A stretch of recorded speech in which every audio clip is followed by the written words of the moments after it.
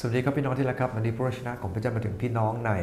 สดุดีบทที่22ข้อ11ถึง18นะครับผมให้หัวข้อวันนี้ว่าทูลขอการช่วยเหลือเพราะความน่ากลัวของศัตรูในพระคัมภีร์ตรงนี้ได้อธิบายถึงลักษณะของศัตรูที่น่ากลัวที่ดาวิดจะต้องอธิษฐานขอต่อพระเจ้าช่วยถึง8ประการด้วยกันแต่ก่อนอธิษฐานด้วยกันก่อนนะครับข้าแต่พระเยซูคริสต์เจ้าขอพระองค์เจ้าโปรดเมตตาที่ข้าพเจ้าจะมีความเข้าใจในพระวจนะของพระองค์เพื่อข้าพเจ้าจะมีทัศนคติถูกต้องและดำเนินชีวิตอย่างมั่นคงอธิษฐานด้วยกันในนามพระเยซูคริสต์เจ้าเอเมนตอนนี้ได้พูดถึงความน่ากลัวของศัตรูไว้8เรื่องด้วยกันครับผมอยากจะอ่านสัก 2-3 ข้อและจะอธิบายไปขออย่าทรงห่างไกลข้าพระองค์เพราะความลำบากอยู่ใกล้และไม่มีใครช่วยได้เลยเหล่าโคผู้ล้อมข้าพระองค์โคแข็งแรงแห่งบาชานล้อมข้าพระองค์ไว้มันอ้าปากกว้างใส่ข้าพระองค์ดังสิงขณะกัดฉีกและคำรามร้องพระคัมภีร์ตรงนี้ได้เห็น2เรื่องด้วยกันดาวิดอธิบายถึงอันที่1คือโคแห่งบาชานโคบาชานเป็นโคที่ตัวใหญ่มหาราชเลยนะครับคือเราจะเห็นว่าโคบ้านเราก็ตัวใหญ่แล้วนะครับมันจะมีโคที่เป็นโคพันธุ์ใช่ไหมครับกับโคพื้นบ้านโคพื้นบ้านตัวไม่ใหญ่เท่าไหร่นะแต่เราเห็นวัวที่เอาไว้ชนมันก็ตัวใหญ่มากทีเดียวแต่โคบาชานใหญ่กว่านั้นอีกครับเขาบอกว่ามันใหญ่กว่าวัวปกตินั้นเกือบเท่าตัวทีเดียวครับใหญ่มากดังนั้นเองโคบาชานมันดูน่ากลัวครับและพระคัมภีร์ตรงนี้บอกว่าแล้วโคบาชานนี้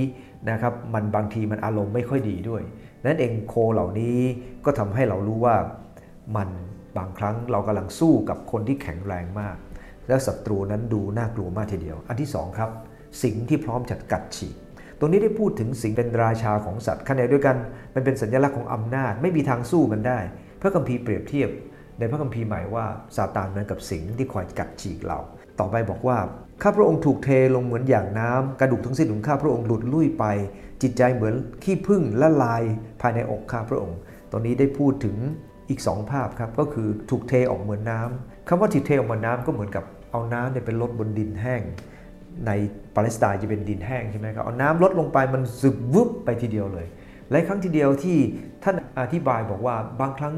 ขั้นหมดกำลังใจแบบนั้นนะครับมันดูสึกเลี้ยวแรงหมดหดหายไปเหมือนกับน้ำที่ถูกเทลงไปบนพื้นทรายกระดูกหลุดลุ่ยกระดูกเล็งถึงกำลังใช่ไหมครับกระดูกหลุดลุ่ยแทนที่จะหนักแน่นกลับกลายเป็นเหมือนกับขี้ผึ้งร้อนๆที่มันละลายไปหมดเลยถ้าได้พูดถึงท่าทีว่าท่านหมดกำลังใจแบบนั้นเหือดแห้งเหมือนเศษหม้อดินเศษหม้อดินไม่มีค่าครับและยิ่งไปอยู่นอกบ้านนะครับเศษหม้อดินเหล่านั้นเมื่อไปอยู่กลางแดดสุดท้ายมันก็จะกลายเป็นดินเร็วขึ้นนะดังนั้นเองขอบคุณพระเจ้าครับเขามีความรู้สึกว่าทุกอย่างมันจบไปทุกอย่างแล้วนะครับข้อ6บอกว่าลิ้นของข้าพระองค์ก็เกาะติดขากรรไกรตรงนี้ได้บอกว่ายังไงครับพระคัมภีร์บอกว่ากำลังของข้าพระองค์เหี่ยวแห้งเหมือนเศษหม้อดินลิ้นของข้าพระองค์ไปเกาะติดที่ขากรรไกรหมายความว่ายังไงครับสภาพของท่านเหมือนกับคนที่ขาดน้ำอย่างรุนแรงและกำลังจะตายขอพระเจ้าเมตตาเราในบางครั้งเรารู้สึกว่าทนต่อไปก็ไม่ไหวแล้วหมดเลี้ยวหมดแรงจริงๆข้อ7นะฮะยังพูดต่อไปครับในข้อที่16บอกว่าพระเจ้าข้าบรรดาสุนัขล้อมรอบข้าพระองค์คนทำชั่วหมู่หนึ่งล้อมข้าพระองค์เขาแทงมือแทงเท้าข้าพระองค์ตรงนี้ได้พูดถึงเหมือนกับสุนัขที่ล้อมรอบเขาไว้คำว่าแทงมือแทงเท้าก็น่าจะเป็นแบบเดียวกับที่เขาเห็นในพระคัมภีร์ใหม่ที่เมื่อเขาแทงพระเยซูคริสต์นะครับและอันที่8นะครับเขานับกระดูกหมายถึงว่าเขาผอมมากนับกระดูกได้นะครับข้าพระองค์นับกระดูกของข้าพระองค์ได้เป็นชิ้นๆเขาจ้องมองและยิ้มเยาะข้าพระองค์เขาผ่ายผอมจนนับกระดูกได้นะครับดังนั้นเองเขามีความรู้สึกว่าตัวเองไม่มีอะไรเหลือและนั่นคือเขาต้องอธิษฐานขอพระเจ้าท่ามกลางความน่ากลัวเหล่านั้นว่าตัวเองก็ไม่ค่อยมีแรงศัตรูก็ยิ่งน่ากลัวมากทั้งกำลังกายกำลังใจหมดไปทั้งกับสิ่งเหล่านั้นแต่เราขอบคุณพระเจ้าครับเขาเรียนรู้อย่างหนึ่งก็คือว่าในท่ามกลางสิ่งเหล่านั้นเขาต้องอธิษฐานวันนี้เหมือนกันครับเราจะหมดเรี่ยวหมดแรงแล้วศัตรูดูน่ากลัวศัตรูได้เปรียบเราขนาดไหนก็ตามเราเองก็รู้สึกว่าตัวเองไปไม่ค่อยรอดแล้วผอมแห้งแรงน้อยเราก็อธิษฐานต่อไปแล้วเราจะเห็นพระพรจากพระองค์ร่วมอธิษฐานครับข้าแต่พระเยซูคริสต์ขอบคุณพระองค์เจ้าที่พระองค์อนุญาตให้ศัตรูที่น่ากลัวอยู่รายล้อมข้าพระองค์ทั้งหลายบางครั้งมันเหมือนกับสุนัขที่มากมายที่อ้าปากพอจะกัดกินเราข้าแต่พระเจ้าแต่ข้าพระองค์ขอบคุณพระองค์ต่อให้อยู่ล้อมรอบข้าพระองค์หลายแบบนั้นแต่พระองค์ก็จะปกป้องข้าพระองค์หลายไว้